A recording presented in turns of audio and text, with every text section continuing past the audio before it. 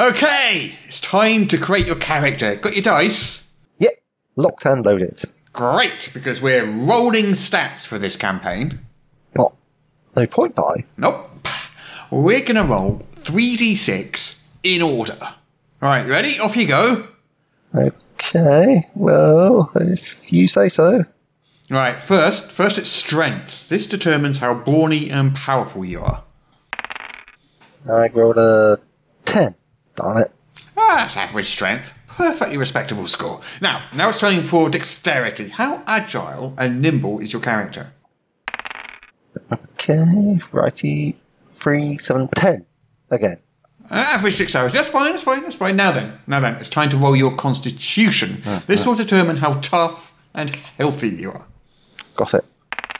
Okay, 1, 6, 10. Wow, these bell curves are really driving the point home, aren't they? That's the laws of probability for you, my friend. Right, so that's average constitution. Now, go ahead and roll intelligence, wisdom, and charisma. Okay. 10. 10. And... No, I thought it was 12. No, it's actually 10. I have 6 10s. Wow, that's new. That's the most average set of stats I've ever seen. This isn't a D&D character, it's more a person. I mean, that's pretty much your average D&D character. Average D&D character? I've never seen a character with about 20 in its primary ability score. Look, it's just maths.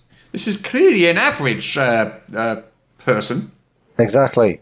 Not exactly a hero, is it? What sort of character can I play with these scores? That's the beauty of an array of scores like that. You can play a perfectly average member of any class.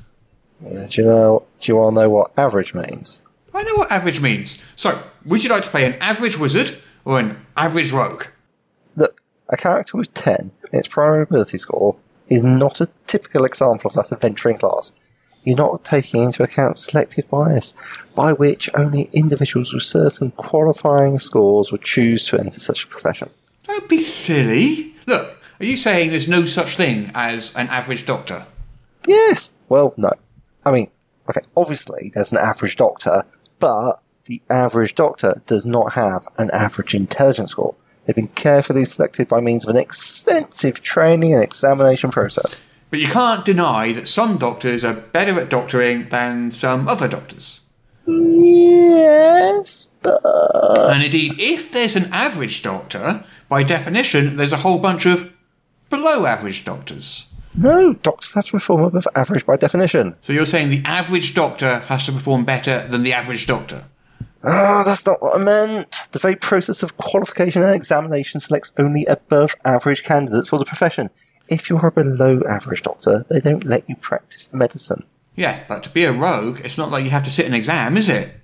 Well, no. So it stands to reason that the average rogue has not been subjected to an extensive training and examination process. Not as such, no. And consequently, there is no force, social or otherwise, selecting population segments for any given class. That's true, but... And so therefore, there is such thing as an average rogue, and that rogue will have a dexterity score of 10. Get what you're saying. That's just not how it works, is it? My friend, the dice do not lie. Your logic is impeccable. So, what adventuring class would you like to be average at?